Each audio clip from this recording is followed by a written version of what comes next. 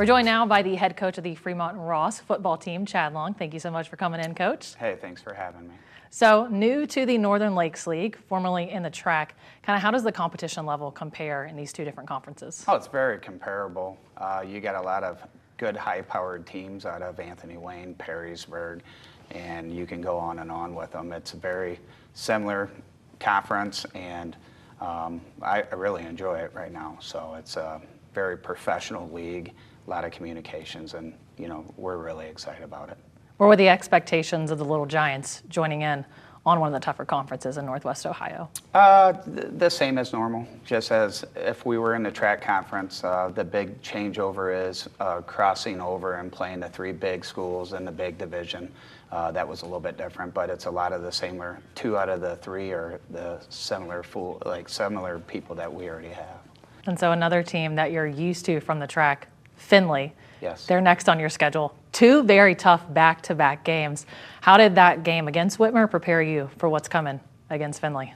It's total opposite, Okay. to be honest with you. With Whitmer, you're going to get a lot of the running and play action off of that. Against Findlay, you have the four-star quarterback in Montgomery, and they're going to be all spread.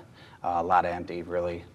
They usually don't use a running back, and they're going to throw the ball all over the place. So it's total opposites between the two programs, but we're up for the challenge. It's a rival game for our kids against Findlay, and I believe this should be the 101st meeting against Findlay.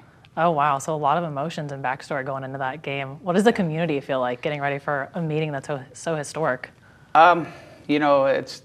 There's bitterness between the two towns, and this will actually have Findlay home again. So we had them home last year, and then this year we'll have them home.